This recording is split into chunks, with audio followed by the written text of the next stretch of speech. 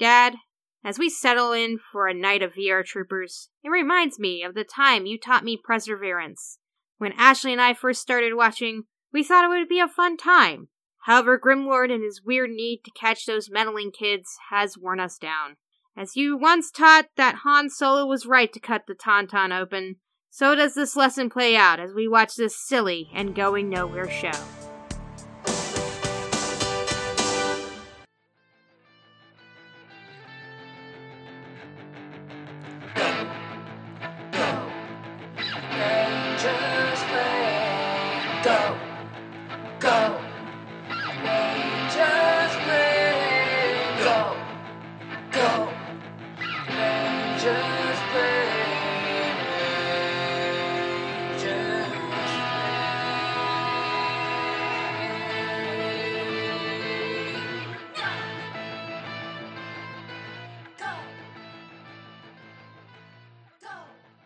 Hi, I'm a henchman clearly ripped off from a Robert Palmer music video, Jules.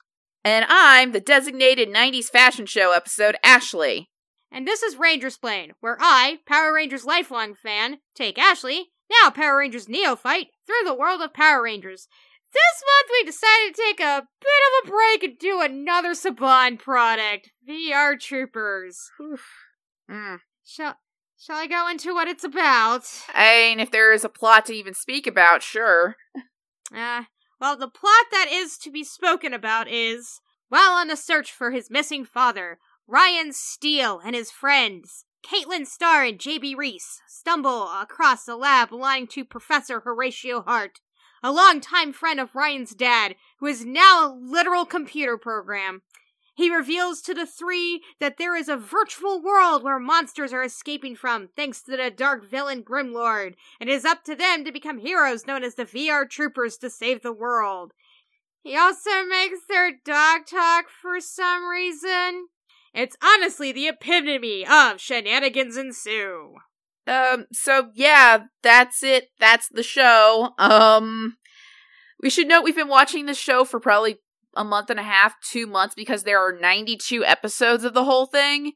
Yeah, it's like a lot of 92 episodes of noise. Yeah, like, I don't know how to really describe the whole experience of watching VR Troopers, because you have the repetitive non-plotness of Power Rangers Season 1, but without a lot of the things that made Power Rangers work. Like, you don't have the catharsis of a big giant robot fight at the end of the episode. Which is something you point out. I think that is why I typically like Power Rangers and Sentai over some things. It was like, oh yeah, the cathartic robot fight. Yeah, and then, like, minus the ending where they were running out of ideas, it doesn't quite have the absolute bug fucking sanity of Masked Rider. Like, yeah, Masked Rider was not a good show, but, like, I felt like we were going insane watching every episode just because it was just completely bonkers, and VR Troopers didn't really have that. VR Troopers was pretty much, it definitely felt like a syndicated action show. Yeah. In which, like, it wasn't like the syndicated sitcom thing that Masked Rider was trying to be. It was like, no, I was actually trying to be like Power Rangers and the more action aspect. Mm-hmm. And because of that, it got, like, real repetitive, minus, like, a couple of episodes that had to deal with Ryan's dad and finding him.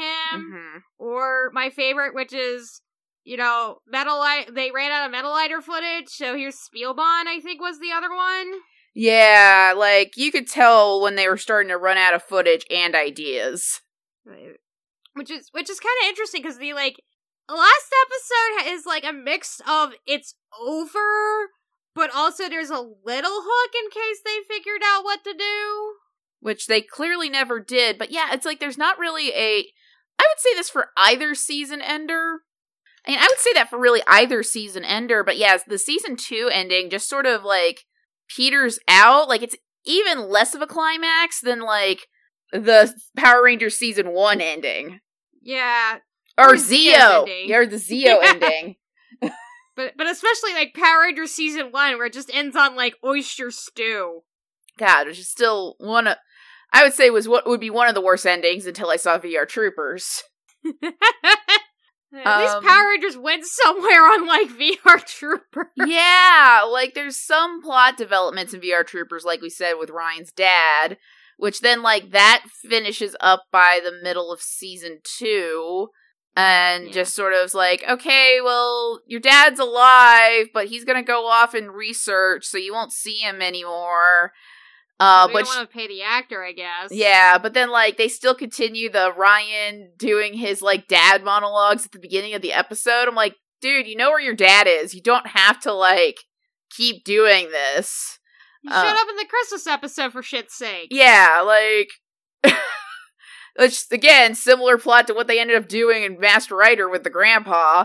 Though I will say about season 2, it's kind of hilarious is that, like, it doesn't really start feeling like season 2, like an actual season 2, until about 7 episodes in.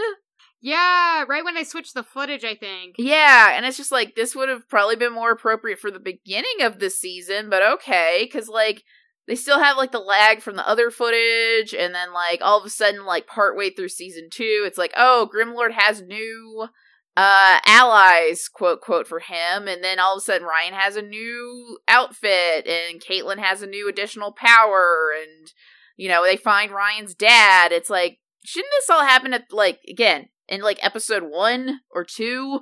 The Caitlin thing especially was very weird, because it happened, like, episodes way after when they introduced the one girl that was supposed to be the evil, like, VR Trooper. Right, yeah, the one played by Wendy Lee. Yeah, who definitely had lesbian vibes. Yeah, that haircut especially.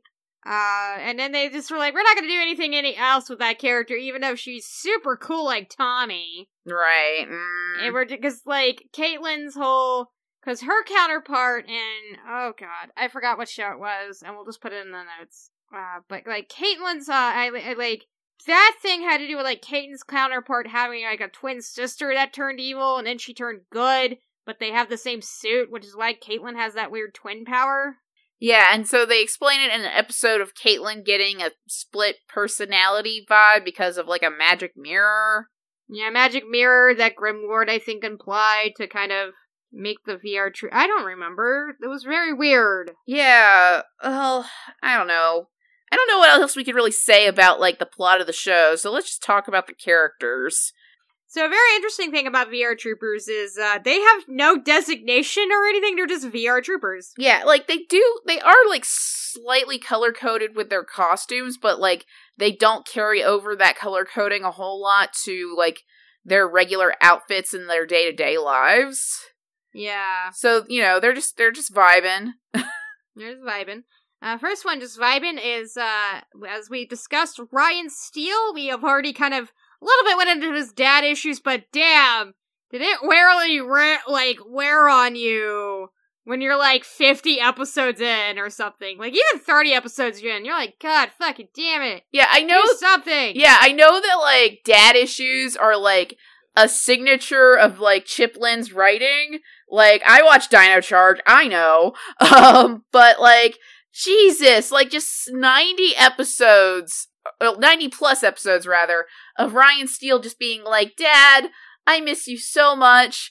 Here's, like, how I relate something that you taught me when I was younger that's vaguely related to this insane plot that, like, we dealt with this week. Or it's not even tangentially related to it. Yeah, it's, like, oh, man. like, the ways that, like, the mental gymnastics of how Ryan can manage to tie something that his dad taught him to whatever's happening in the show is almost as impressive as the way that they keep trying to incorporate the Japanese footage into the show. Oh, man. Yeah, it's just, I don't know if I needed Ryan opening and closing all 92 episodes about how much he misses his dad. Yeah. I think we got a break for, like, one episode, but that was it. Yeah. I also want to say, like, the mental gymnastics of AEW stans who don't want to, like, admit that they booked their women's division like shit. That's also as impressive. But, yeah. So, Ryan Steele's whole thing is that he's got dad issues, he's really good at karate, or is it taekwondo? I don't know if it's That's what I think it's actually supposed to be karate, but it's probably taekwondo. Though he does taibo at one point. Yeah. So I think it's just like martial arts, whatever looks cool to kids. Yeah, exactly. And also another signature of Ryan Steele is that he constantly wears vests all the time. So, from what I understand, it had to do with the costume department thinking that, like, Brad Hawkins looked cute in vests. It's just the fact that, like, for most of the episodes, he's wearing a vest. Yeah, that is why. They just kept putting him in vests because the costume department was like, oh, he looks so cute in one. The other thing I like to, like, I pointed out is, like, he is definitely a twink. Right. And he was definitely, like, a bottom himbo. Yeah, Ryan he's very good at karate. He's got a big heart, but it's like, he's definitely, kind of hard, dumb of ass. Yeah. To the point that it's like, hey, not just him, but all three of the VR troopers, but Ryan especially. Right, especially. Kind of fall into the brain cells of the show are from JB and Caitlin. Yeah. Ryan does not have them. He does not partake of the brain cells. He does have very well-maintained eyebrows. Like, I don't know if he manages to expend enough brain energy for that, or if he pays somebody else to do it, but I was impressed. That was something we kept noticing. Yeah. It's like, wow, his eyebrows are great. Yeah, I mean, credit to Brad Hawkins in, like, the 90s. He was very cute. Like, he definitely had leading man in an action show, like, face. Yeah, he does. He was super cute. Yeah, I would probably say that more than Austin St. Not Austin St. John. I mean, yes. Well, yes, but, like, I meant Jason David Frank. Yeah, that too. Because we did watch the original, like, pilot presentation, like, when they were trying to pitch the show to networks, but they called it Cybertron. It was so bad, guys. Yeah, and it was like, it seemed like a very different show. So the last thing we noted, because we decided that they are, like, each VR trooper is on the bi-triangle, representative of the bi-triangle, disaster bi, functional bi, distinguished bi, and they're in a polycule. We decided that Ryan's the disaster bi. Yeah, he is just... It's all because of the dad issues, honestly, and the fact that he's not very smart. No. I think that's why he goes everywhere with JB. Yeah. Now, speaking of JB, we have JB Reese, who, while he also does martial arts, he is the computer guy. Computer guy. Real quick, one of the interesting things is apparently, like... So, one of the things, I remember I went to a VR Trooper panel, that it was only the actor who played JB's, who is Michael Hollander. Okay. Went by Michael Bacon in the show. Mm-hmm. He talked about, and also other people in the crowd, he talked about how, like, a lot of black kids go up to him and be like, hey, because of your character JB being in the computers, I was totally into wanting to be into computers.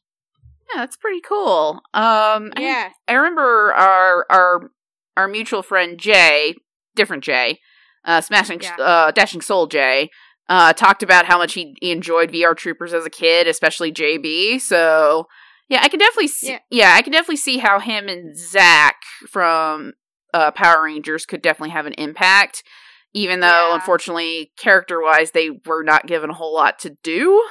Yeah, but no, that's just something I found interesting. Is just like a lot of because of the casting of Michael, JB influenced a lot of kids. Yeah, I could, like I said, definitely see it. And that's basically his personality. He's often the computer guy. Like I said, he's often paired with Ryan and the smarter of the two. Mm-hmm. Like, I know, like, sometimes when, like, Caitlin has something go on, they'll tease her about it. Oh, yeah. So, I mean, at least I could say about kind of their relationship as, like, a trio. You can tell that they are very close to each other. Yeah. And it feels a little bit more organic than, say, like, at least the first season of Power Rangers. Where they just forced a bunch of these kids together. Right. One of the things that is brought up when JB does get kind of a thing is, he's kind of struggling to pay through college. It's only brought up when they need a serious plot point. Or the stranger danger on the internet episode. Yeah. I would have to say, though, like, I feel like JB is, like, the second biggest plot driver in the show, and we'll get to who's the biggest plot driver in the show in a bit, but, like, there's a decent amount of plots that start just because JB's doing something on the computer, or JB creates a robot, or that, and then that just causes a domino effect for the rest of the episode. Yeah, it's basically he's one of the big plot drivers because Ryan's only like plot driving thing has to do with his dad, right? Sometimes stuff with the dojo, but like that's about it. Though, like, what was that point I was just about to make about JB? Bookmobile. The fucking Bookmobile. Like that's something that comes up when we talk about like JB, like sometimes mentions that he's like struggling to pay for college, is that his dad runs a bookmobile program, and that literally becomes like a focal point for like episode 6. Yeah, we'll talk more about that bookmobile when we get the odds and ends, but god, that is like primo season 1 VR Troopers is that bookmobile episode. Oh my god. Yeah. Yeah. Yeah. He does get kidnapped a lot, but with Caitlin, and that has to do with the footage. He and Caitlin are from a completely separate show. Yeah, I feel like there's like a trade-off between episodes constantly of like there'll be an episode where something's up with Ryan, so JB and Caitlin have to like band together to solve the problem and save Ryan, or JB and Caitlin get kidnapped or put in dire straits, and then Ryan has to go and save them. And again, it all ties back to the fact that this was cobbled together from 2 different Metal Hero shows. Yeah. I think it's, that was Sheriff Scheider, was their show. And yeah, it's like, and then Ryan's footage was either, Spielbahn or Metal Lighter. Okay. And it's just like, yeah, that normally what happened is like one of them would get kidnapped, or like either Ryan or JB and Caitlin would get kidnapped or something. It was just kind of weird. Okay. And then, last 2 points is I definitely think JB was the top out of him and Ryan. Yeah, definitely. Definitely, like, definitely JB was the top, and he's the functional buy out of the polykill trio there. 100%, because he is smart, he gets things done, and yeah. Yeah. So now we're on to the other big plot driver of the show, which is Caitlin Starr. She is the go-getter reporter. I think the paper was called like The Voice or something. The Underground Voice, yeah. Yeah, the Underground Voice, which was the main paper at Crossroads. Crossworld City. Crossworld City. Crossworld. Something like that. VR Troopers eat my brain. Yeah, it's like, if we're a little bit, like, struggling through this episode, it's just because, like, so much happened in VR Troopers, yet so little happened in VR Troopers, so we're just sort of, like, struggling to really come up with what to say. And so if we're not as eloquent or funny in this episode, please forgive us. Yeah, please forgive us.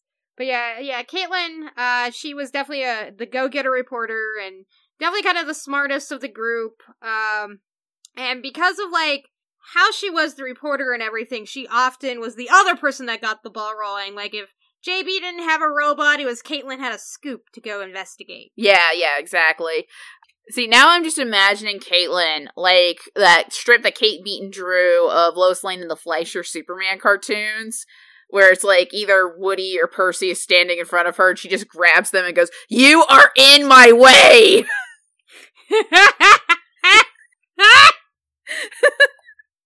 Yeah, she pretty much just gets the ball rolling on things. Has all over the place fashion, but it's often cute. It's just puzzling. I remember the one time where she had a cute sweater and stuff on, but she was at the beach. Yeah, she was wearing, like, this sweater at the beach with, like, jeans. Was she wearing jean shorts then, or she was just wearing jeans? I want to say jean shorts, because that sounds better than jeans, but it was probably jeans. Yeah, and then, like, there was another episode where she was wearing, like, a button-down cardigan, but it was tucked into her jean shorts, and then she was wearing suspenders over that. No, I think that was the beach episode. No, that wasn't the beach episode. She did wear suspenders a lot, but that was a separate, I remember that. That costume was separate from the beach episode. Because in the beach episode, she was wearing, like, a long-sleeve sweater with, like, a tie-dyed heart on it. Okay, yeah, it's all bleeding together. Yeah. Oh my goodness. Yeah, it was cute, but some of it was just kind of puzzling. Mm-hmm. Like, why is she wearing that? Yeah, it's like, did the costume department hate her as much as they love putting Ryan in vests? Like, I don't understand. I don't understand either. Kind of going to her being the smartest one in the group, she often, like, figures things out a little bit faster.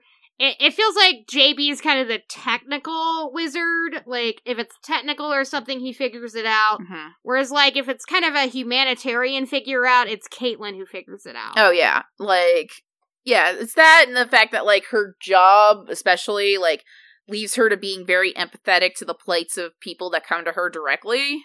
Yeah. So, like, whether they're working as a source or they're, like, sometimes associated with Ryan's dad. Like, with that one episode with, like, the circus performers that were actually, like, research assistants. Oh, yeah, they had a weird accent, and you're like, oh, they're Scugs or something. And, like, no, they were actually, like, people who knew of Ryan's dad. Okay. Basically, yeah, their accents just felt like Wanda and Pietro in Age of Ultron. Like that weird, like, vaguely Eastern European accent that you can't really place. But yeah, I would definitely say, well, since we were kind of putting them on the bisexual triangle or the bisexual chart, Caitlin is 100% the distinguished bi. Yeah. I guess we're moving on to our allies. We're kind of grouping them together because, there's a lot of them, but they each kind of have, like, a set of what they did. Now, the first one we're going to talk about is Professor Horatio Hart and Tyler Steele, mm-hmm. which most of it was mostly Professor Horatio Hart. The fact that I had to, like, reread what happened to him just messed with my fucking mind, mm-hmm. is the fact that they were trying to explain Grimlord's backstory. Really only did it in a cliffhanger, but essentially it was Grimlord, like, fucked Professor Hart up so much that Tyler Steele had to, like, put him in a computer. Yeah, which they don't explain how that even works, but, like, it's just sort of, just trust us. The wild thing about, like, Professor Hart is that, like, at least for, especially the first season, like, it gets a little better in season 2, but for the first season, he is, like, he just sounds like he does not want to be there. Like, the only time he had energy in season 1, I felt, was when he was being evil. Yeah, because it kind of let him, like, have, like, his own, like, personal thoughts would come out. And, like, I don't know if this is, like, a consequence of, like, I don't know if the actor was trying to act like a computer, or just he literally did not want to be there, or if he was high, but something went wrong that, it got a little, like, he got a little bit more energetic in, season 2. I would not say by a whole lot, but a little bit. Yeah, so something happened where we were just amused. Mostly I'm like, I bet he did not want to be there. You're right. Like, oh god, this job, at least it's a steady paycheck. Right, and then you have a note here that just says, lovers? Yeah, they were just, like, on a dig together and everything, and Grimlord, fucked them up. Yeah, so, maybe. Like, maybe. We don't know who Ryan's mom is. Yeah. Right? Ryan's mom is clearly out of the picture. Which only makes me wonder who raised Ryan. Like, his mom's out of the picture. Did his mom die afterwards? Was he raised by JB's parents? Like, what happened? Yeah, that's, like, did they state how long his dad's been missing? Because, like, he clearly has all these memories of his dad as a child, like, when he was a child. So, yeah, Tyler's dad's been missing for a while, I think, but at the same time, like, the series might have gone into how long Tyler's dad has been gone. I just forgot to take note of it, and I'm not able to find it. Yeah. And then obviously, like, as we mentioned before about Tyler Steele, is that, like, he like, we see his digital presence and him in flashbacks, obviously. And then there's, like, the one set of episodes where Ryan thinks that his dad has been, like, brainwashed by Grimlord and is, like, one of his, like, monsters, though they never really come back to that. Mm-hmm. Like, they never confirmed if that's what actually happened.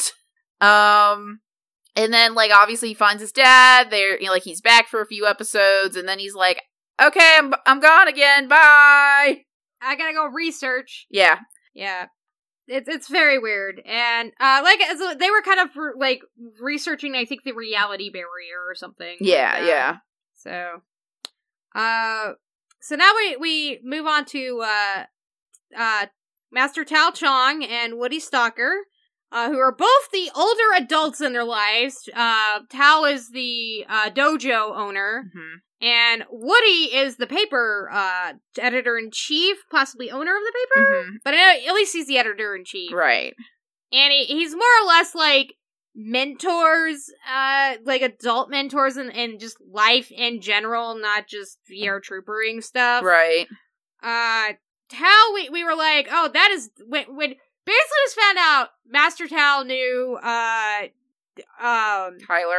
Tyler and everything. It was just like, what the fuck? Which is never brought up again, I think. Yeah, I think they go out for lunch, like, once after that, and then it's, like, never comes up again. Never comes up, but we see kind of Tao's hidden, like, area of the dojo, and we're just like, is this a fucking head shop? Yeah, like, I'm just like, is, like, Tao selling weed and weed accessories, like, in his downtime? That would explain so much about how, like, the dojo keeps up and running. Yeah, like, I think there's, like, one episode where, like, there's financial trouble for the dojo, but that's about it. You know, it's not like Ernie constantly falling into, like, debt because, like, he keeps giving the kids free milkshakes. Yeah. Or smoothies, rather. Who cares? Who cares? VR Troopers destroyed us! Yeah, I'm a little surprised they didn't bring up the connection to Hart and Tyler Steele more often, but, like, I also think that they probably didn't even think to do that until, like, 40 episodes in. Even though it did seem like that was carried over from the pilot presentation when it was Cybertron. Yeah. I think you meant Tao, you said Hart. No, I meant, like, I'm surprised they didn't bring up the Hart and Tyler Steele connection with Tao more often. That's what I was saying. Oh, okay. That's what you meant. Alright, I'm sorry. Okay, it's fine. And then, Woody just kind of he can be a very bit much, but he kind of mellows out from, like, idiot man-child, like, editor-in-chief to kind of more of, like, very eccentric editor-in-chief. Yeah, I think it's when they started bringing in other, like, comedic relief that they kind of took that off of Woody some. Because especially, like, because, like, the first, like, half of season 1 before they introduced Percy, which we will get to Percy. Oh, Lord. Is that he was kind of, like, the main, like, comedic relief for all of the scenes at the newspaper. But kind of once we bring in Percy and he's the fuck up of the show, like, that kind of takes the onus off of Woody, and Woody is just more of, like, kind of just a joyful weirdo. Yeah. Made a train at one point. Yeah. To, like, deliver weird dessert nachos to people. Yeah, the marshmallow nachos. It's like, you are an eccentric man. Yep. And he just dresses like a middle school teacher. Yep. I'm sorry. Now we're on to Percy and Jeb. Oh, the bane of our resistance. Yeah. For these two characters. So they're both kind of comic reliefers. Percy's just kind of that horrible rich nerd that you fucking hate. Yeah. You know what Elon Musk really is inside. Right, yeah, like, Percy's whole thing is that he's the mayor's nephew, and, like, I feel like that is the thing that has gotten him through life without any real scrutiny up until this point. And he constantly acts like he's, like, this big, like, hotshot, like, he's always bragging about something that he did and did great at when it's very clear he's not really good at anything. Yeah. And, like, the whole thing about, like, he's like, well, I'm the best reporter at the paper. It's like, no, you're not. That's Caitlin. Yeah, you're like, You're not even the second best reporter at the paper. You're barely a reporter. You're kind of just a glorified intern. Yeah. And it's so funny because I think in Cybertron he was like this big mean bully. Yeah, I don't remember if they had they had a character named Percy in Cybertron. Apparently they Jamie Seth, he's a Seth Meyers adjacent guy. Oh, okay. Jamie Shepard or whatever his name was. Yeah. I'm sure Kurt will correct me on that later. But yeah, he was in Cybertron. But yeah, Percy's just I don't really see a point to Percy as a character besides they wanted to have a Bulk and Skull character for the show, so they just came up with this dweeby character who didn't really have anyone else to really balance off of. And then he just sucks up all the energy in the room whenever he shows up.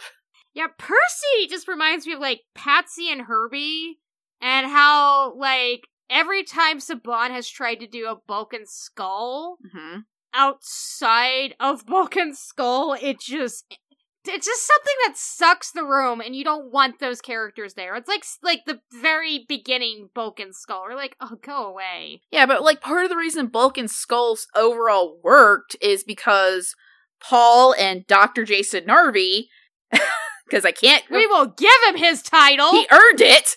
But Paul and Jason have great chemistry, so as dumb as Bulk and Skull were in season 1, and my thoughts on Bulk and Skull in season 1, the fact that they brought those characters back and kind of just let them evolve from there to the fact that I actually ended up loving them by the time they left the series, but they have such great chemistry that it ended up working overall. Whereas also Jason and Paul are legit funny people. Yeah, exactly. You watch, them outside of Power Rangers, they're hilarious. But, yeah, it was just, I don't know what it is. And, the funny thing is that I thought the actor who plays Percy was Herbie's actor from Masked Rider. I was wrong on that, obviously. But, you can see where the confusion came in, because they're both these, skinny, dweeby nerds that feel like they're about 5 seconds away from, uttering the famous line from Goblins 2. Now they're gonna eat me! Oh my god! Yeah, it's just yeah, because especially what comes here is that Percy has nobody else to really play off of besides Woody, and Woody is just mostly there to be more of a boss than they're not working really in tandem with each other. Or Jeb. Oh god, okay.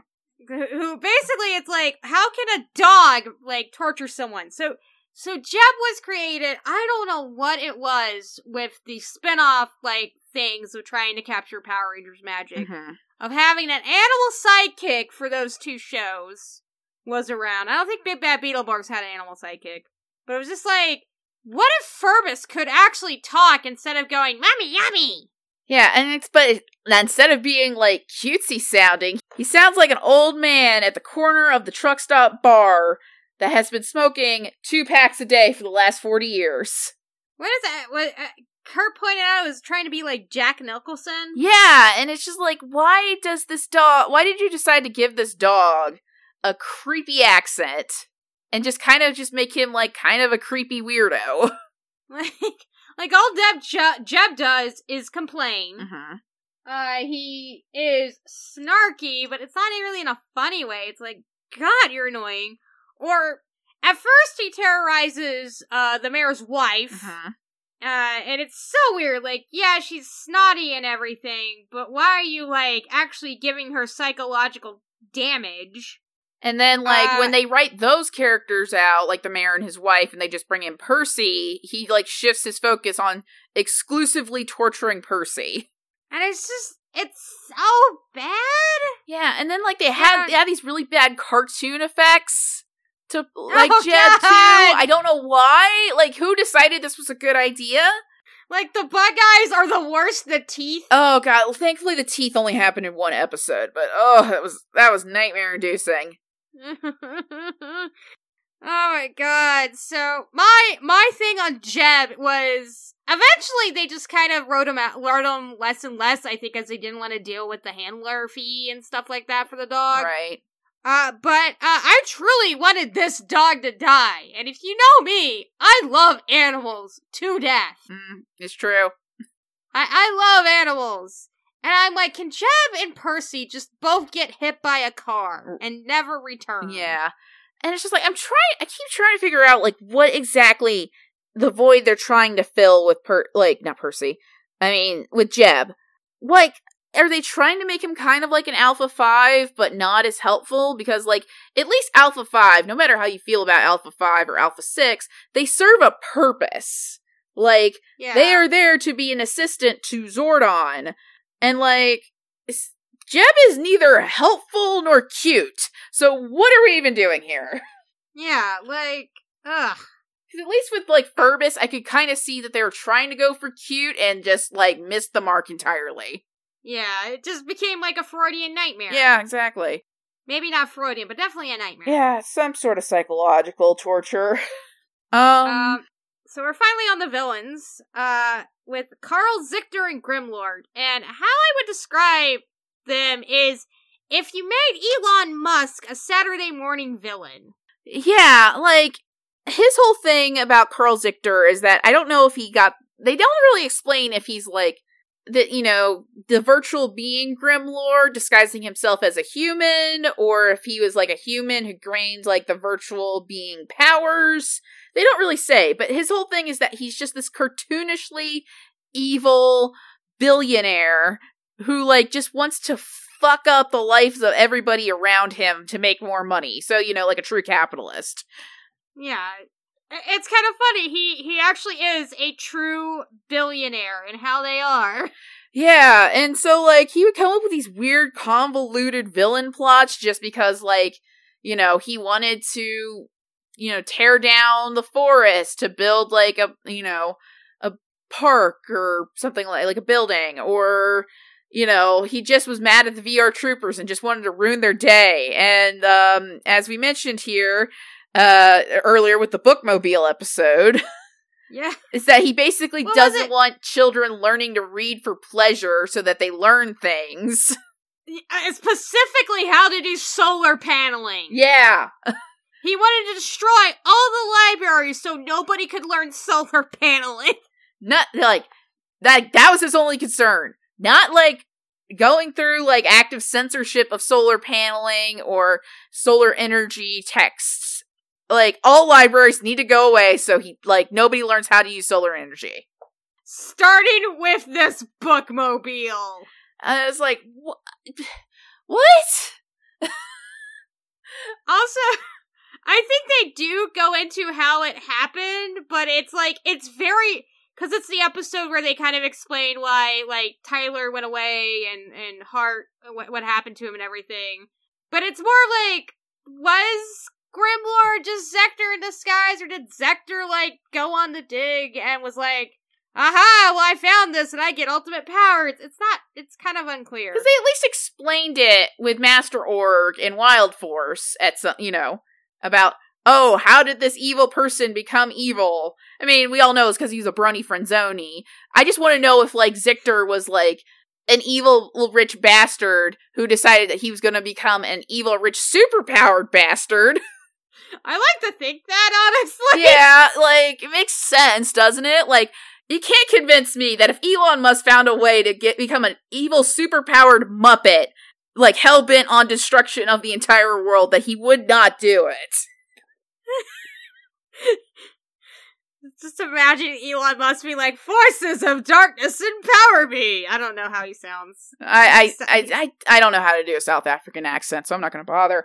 I'm not going to bother either. But yeah, and then, like, there was this is one of the weirder episodes towards the end, because towards the end of VR Troopers, it becomes a little bit more bugfuck, but mostly because they were running out of ideas, even to the point that there's an episode with, Michika Soga, and, like, I couldn't even care.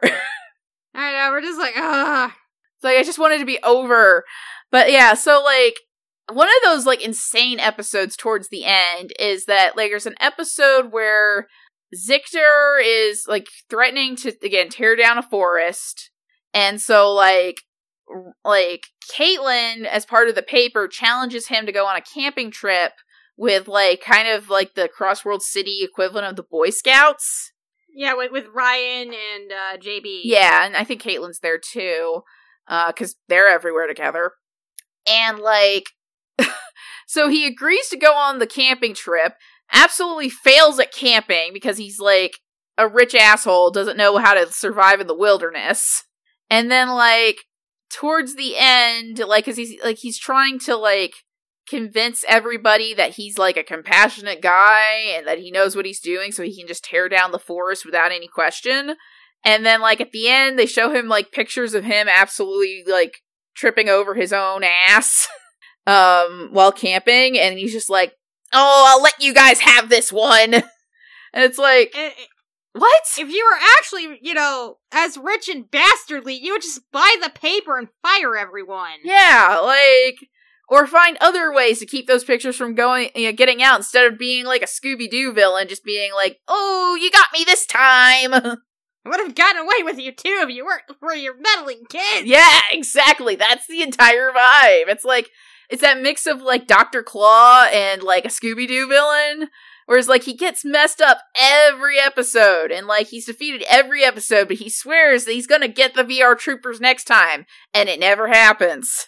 The VR Troopers, I think it was never, like, they never found out Zictor was Grimlord. No, they didn't! Like, yeah, now that you pointed it out, I just realized that. And it's just like, what? Like, that's not fun. That's not fun. They just ended the series. And I think the one episode you pointed out, because it had the woman that didn't talk and shit and all that. Mm-hmm.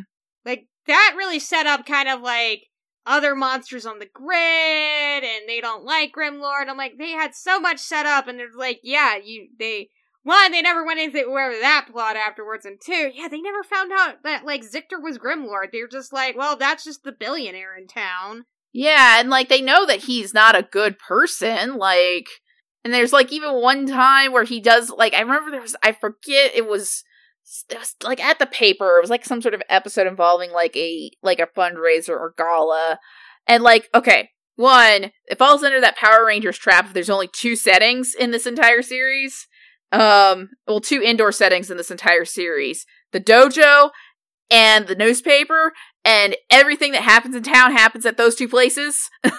Yeah. And, but yeah, so he's at the newspaper, and he's giving this monologue about, like, I don't know. And it just had that entire vibe of, like, a parent that tells you, it's like, well, you're gonna become more conservative when you're older, and you're just like, shut up, old man. Guess what? I'm a leftist now. But, yeah, it's just so weird, and my brain hurts thinking about that. Yeah. So another thing we noted about Grimlord is that, obviously he's Carl Zictor half the time, and then he does his whole, like, forces of darkness empower me, take me back to my virtual reality, and he becomes Grimlord, and, everybody praises him, and, like, the Grimlord costume, like, the mouth could barely move.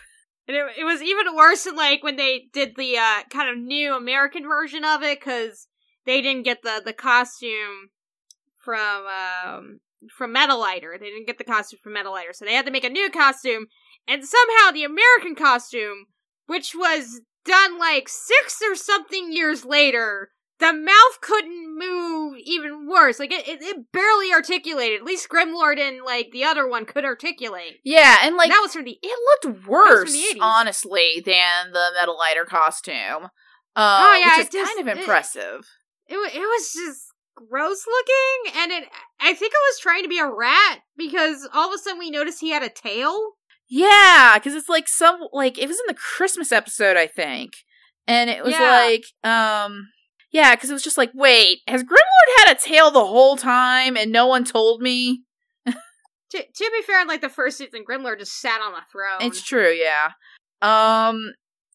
Yeah, and then, like, of course, there's all these other villains, too, that have names like Colonel Icebot, and Doom Master, and Desponda, and Nightmare, and, they don't really do much of anything.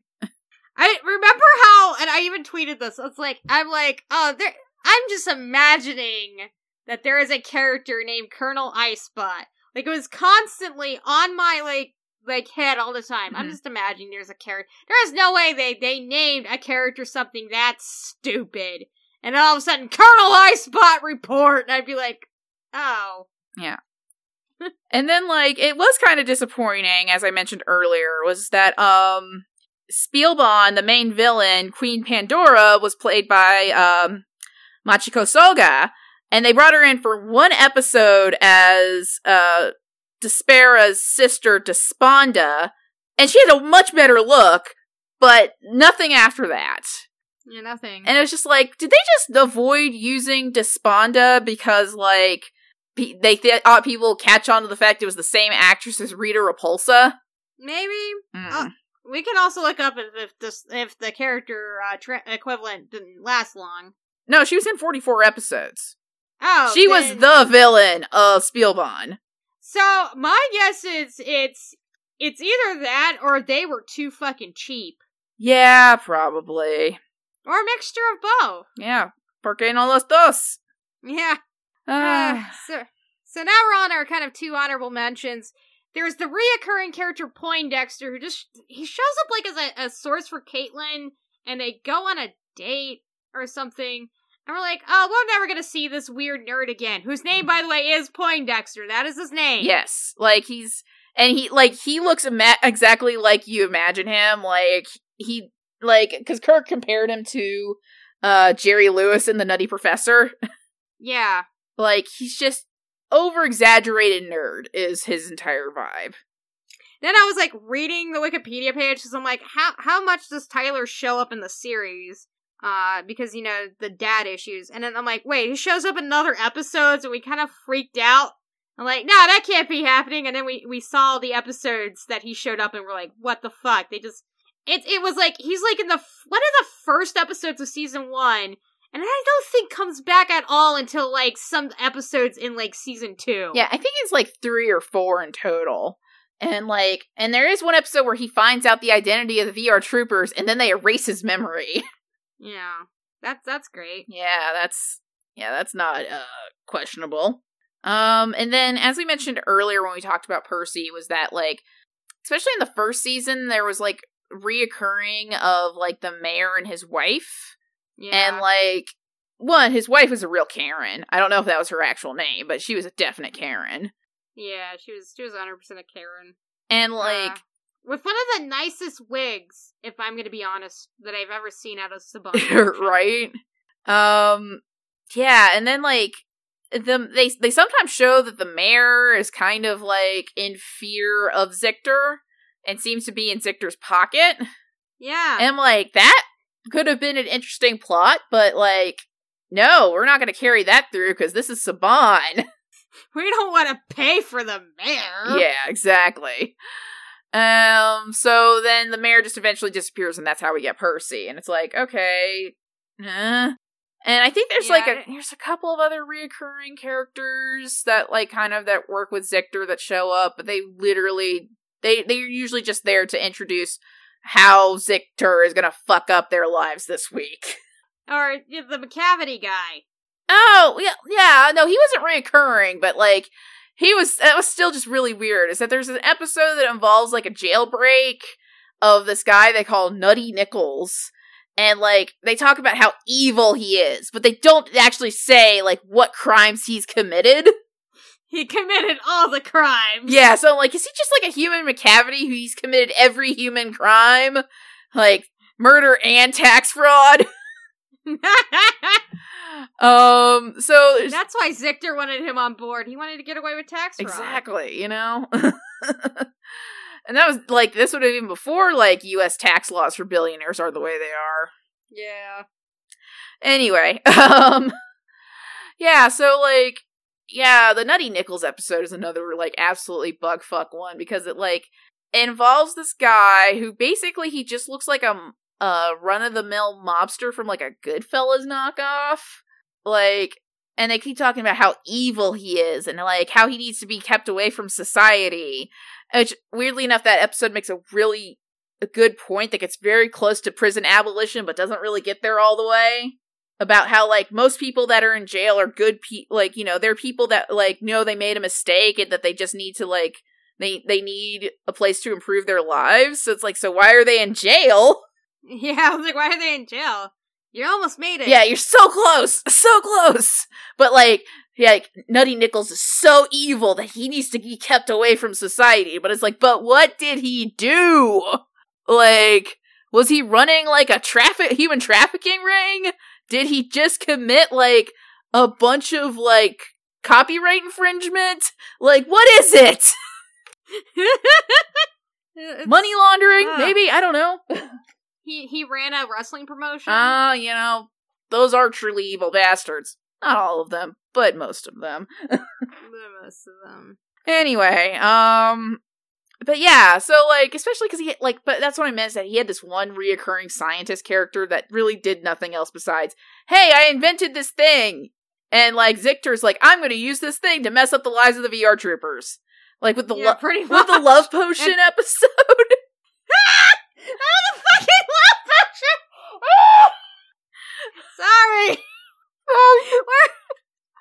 We're gonna. Why did they give them a love potion? Were they trying to make Caitlin fall in love with Zictor or something? Yeah, I did not understand, like, because, like, it's supposed to be like, oh, they'll fall madly in love with the first person that they see, so are they just hoping that she would, like, become so goo-goo over somebody that, like, she would just take her out of the picture? Which did work, by the way, and it was Percy, and it was just like, why? And then Percy also ate the love potion. So it was, like, mutual.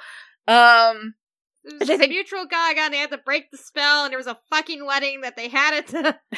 at the newspaper office. Because, again, there's only 2 indoor settings in this entire show.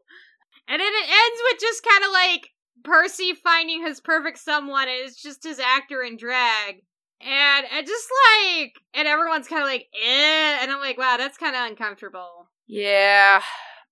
So, yeah, those are really all the characters we can find room to talk about in the show, because, man, is this show repetitive. So going on our odds and ends, one of the things I did I will give it much love for is the fact that they kind of dropped the teenager thing really quickly. I think it was, like, only a first episode or so. That they were, like, trying to be doing the teenagers with attitudes, and they're like, no, that doesn't work. Let's actually make them young adults. Yeah, no, definitely. I think that definitely works better in its favor, because, like, you know, everybody, if you've listened to this podcast, you know my feelings on how much I dislike the constant use of the high school as, like, a plot crutch. So, like, the fact that we don't have to deal with them being, like, overly goody teenagers that have to deal with being in high school at the same time, and they're just kind of young adults who are, like, kind of moving their way through life, like JB trying to afford college, or, like, Ryan trying to buy into the dojo, or Caitlin being, like, you know, star reporter and then, like, I think lifestyles editor for the newspaper. Yeah. So, like, it was a nice change of pace, especially, like, compared to something like Master Writer, where they leaned in very hard to the whole, like, they're in school thing. As well as kind of the family sitcom. Yeah, like, yeah, in defense of VR Troopers, I did appreciate that they tried to go more with, like, trying to replicate what made Power Rangers work, besides, like, oh, well, okay, clearly VR Troopers didn't work, so when we do Master Writer, we're gonna go in a completely different direction. Let's not make the animal talk. Yeah, And then one of the things I brought up was how, like, Zictor was always surrounded by girls that looked like ripoff from the music video, Might As Well Face It, You're Addicted to Love, or whatever. Yeah, and then, like, because those girls also showed up again in the Simply Irresistible video. That was just a thing for Robert Palmer, was just having these, like, very attractive supermodel-esque girls wearing all the same clothes and wearing the same makeup in his videos, like, playing the instruments behind him. In a time when, like, dudes that look like your dad could be rock stars. So, but yeah, it was just very interesting, and, like, we know later on in the series that they're usually just Skugs. So, like, the fact that specifically the Skugs took this form when they are shapeshifters whenever they were assisting Zictor directly was interesting. It was interesting. You might as well call it a fetish. Yeah, I think Zictor did have a fetish. He just watched too many Robert Palmer music videos and was like, yes, I am into this. It's like, that's the kind of rich asshole I want to be. Yeah. The other thing I wanted to mention was kind of like the Skugs were everywhere. It was 92 episodes and they kept falling for the fact that, like, they'll just run into people and be like, hey, why were you a bunch of assholes? And end up being Skugs. Yeah, and it's kind of falls into the good is stupid trap, as Kurt pointed out when we were watching it, and, like, definitely agree with that. Because, like, okay, we know you guys are very good, you know, people who look out for your community and hold, like, 5 million fundraisers for things, because Zictor will not throw money to anything ever, 'cause capitalism. And, but, yeah, the fact that, like, the Skugs will, like, always sneak into a building and pretend that they're somebody else and then reveal themselves to be Skugs. It's like, how do you guys keep falling for this? I just remember, like, they also, like, would do monsters as Skugs or something, like, have a Skug infiltrate. I know, like, Caitlin went on a date with a Skug. Mm-hmm. The other one got me is they would sometimes use children as Skugs. Oh, God. And I'm just like, kind of, I guess, if this was ever done in some sort of comic or something, is, kind of maybe talk about how the VR troopers might have some, like, paranoia type trauma because of the fact that they had to deal with that constantly. Yeah, because it's like, I feel like that would mess up anybody. I kind of compared it, and, like, I am remiss to mention anything related to Rick and Morty, but I kind of compared it to the whole Rick and Morty episode with the memory monsters. Yeah. About how, like, they had all of these people pop up, and, like, they had to tell who was real and who was fake based on if they had bad memories of the person. And it's like, yeah, that's kind of how Skugs operate, but kind of less obvious. Yeah. Or more obvious, rather. Because it's like, okay, clearly this person who has decided that they are just walking into the building is, like, clearly a Skug. Why have you guys not caught on to this? Yeah. It was so weird. Except for the one time that it truly was a Karen that just was mad that her son did not advance in the karate program. Yeah, because she's like, I pay all of this money and he doesn't have his blue belt yet? It's like, well, maybe your kid just sucks. Sorry. I think that's what Ryan basically said. It's like, well, I don't think your son's ready yet. And she was like, ah. And it's like, I didn't encounter any of that when I was in my McDojo karate, but I would not be surprised if that has actually happened. Yeah, I didn't encounter that either. So, but this happens a lot, obviously, in the Saban series. It was way more obvious when it happened in Master Rider, but it's especially obvious in VR Troopers whenever they swap to the Japanese footage. Yeah, because it's like, it's one, Saban was shooting on video, which has a different type of compression than film. Right. I'm not gonna go into the complexities of that, because most of that part of my brain rotted. Right. It's eaten by brainworms or something. So, but they shot, Toei, when they were shooting a lot of their Metal Heroes and stuff back then, they did it on 16mm film. Mm-hmm. So, not only are you looking at the fact that you are definitely looking at the difference between film and video, but you're also looking at the difference between, like, video that was just shot and film that was possibly, like, 7 or 8 years old. Right. So it's like, it's degraded and stuff like that, so it's like, ugh. Yeah, and, like, it definitely felt, like, very similar to Master Rider in that regard of, like, when Master Rider was dealing with footage that was, like, a decade older. And, like, so it was very obvious when they would switch to the Japanese footage. And, like, sometimes, especially in Season 2, when they introduced Doom Master, like, when it would swap to the Japanese footage, you could obviously tell that the actor in the Japanese footage was very clearly a very different ethnicity than the actor playing Doom Master in the American footage. Yeah. And it's like, oh, Doom Master just became Japanese again. That's not weird. Yeah. So I guess we're on our final stretch of this, and it's our recommendation, and it's an experience. If you're not watching for the sake of reviewing the show and just want to see how weird the early 90s were, go ahead and watch it, especially since this was a better example of trying to cash in on doing another Power Rangers type show. It's not as goofy as Masquerade or anything. For that, however, I would still suggest looking up an episode guide or asking for a recommendation of episodes.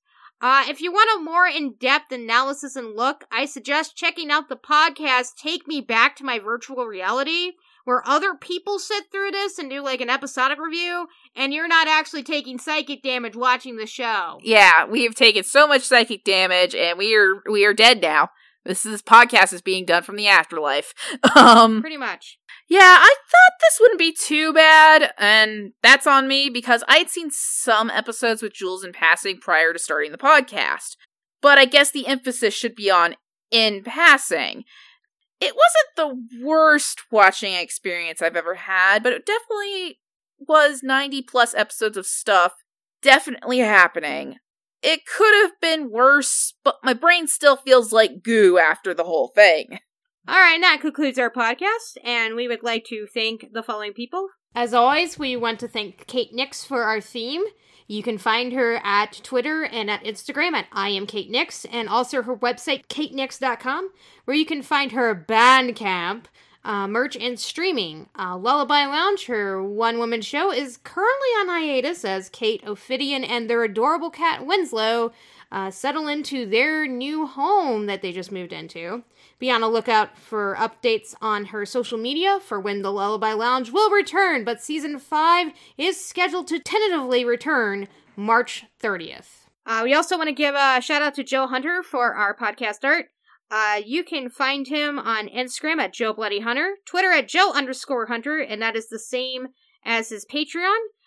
You can also buy one of his shirts at joehunter.threadless.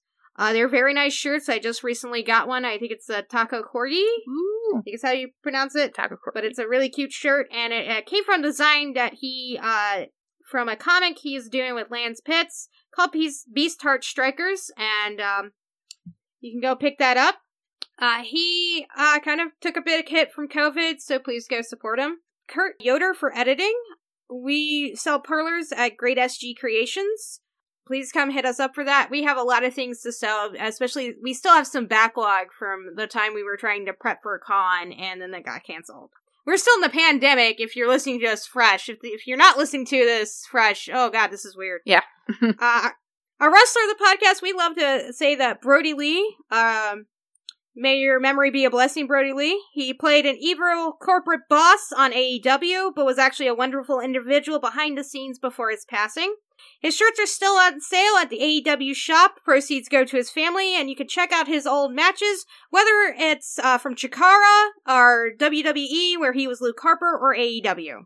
Alright, and then, as always, you can find me on Twitter and Instagram at MissKittyF. I have a link tree on my Twitter account now, so that will take you an easy link to go find my my shop where I sell masks and zines. I should be more actively promoting it now that I'm not dealing with the big gay giveaway, which if you follow me on Twitter, that was awesome. But you can find me on Gumroad and itch.io where I sell my comics and zines. I sell my masks and other things on Square, as well as physical copies of zines. Don't really have any events coming up because we are still in the middle of our Panda Express at the moment. But yeah, just come talk to me. I don't bite most of the time. And again, you can find me on Instagram at JJackets, as well as my Instagram for the cats, Witchcraft and Cats. I should probably update the cat one a little bit more. Twitter, my handle is Sins, number 2 Hell. And I have a link tree there as well. You can come check out I'm gonna probably put those up because I am also launching a shop on Square. That's a soap and candle shop. You can follow it on Twitter if you're listening to this right now. at Coda's Crafts. Coda's just the mascot for everything. Yeah, Coda's the mascot. And then we have, of course, where you can find us with Rangersplain, which is Twitter and Instagram at Rangersplain. And our WordPress is rangersplain.wordpress.com. We would actually, we're actually brainstorming on how to bring back the Patreon and other things, so stick with us on that. Alright, so tune in next month while we brave the storm with Ninja Storm. Stay safe out there, mask up, if you're still listening to us still in the pandemic. Black Lives Matter, and may the power protect you. Go, Rangers,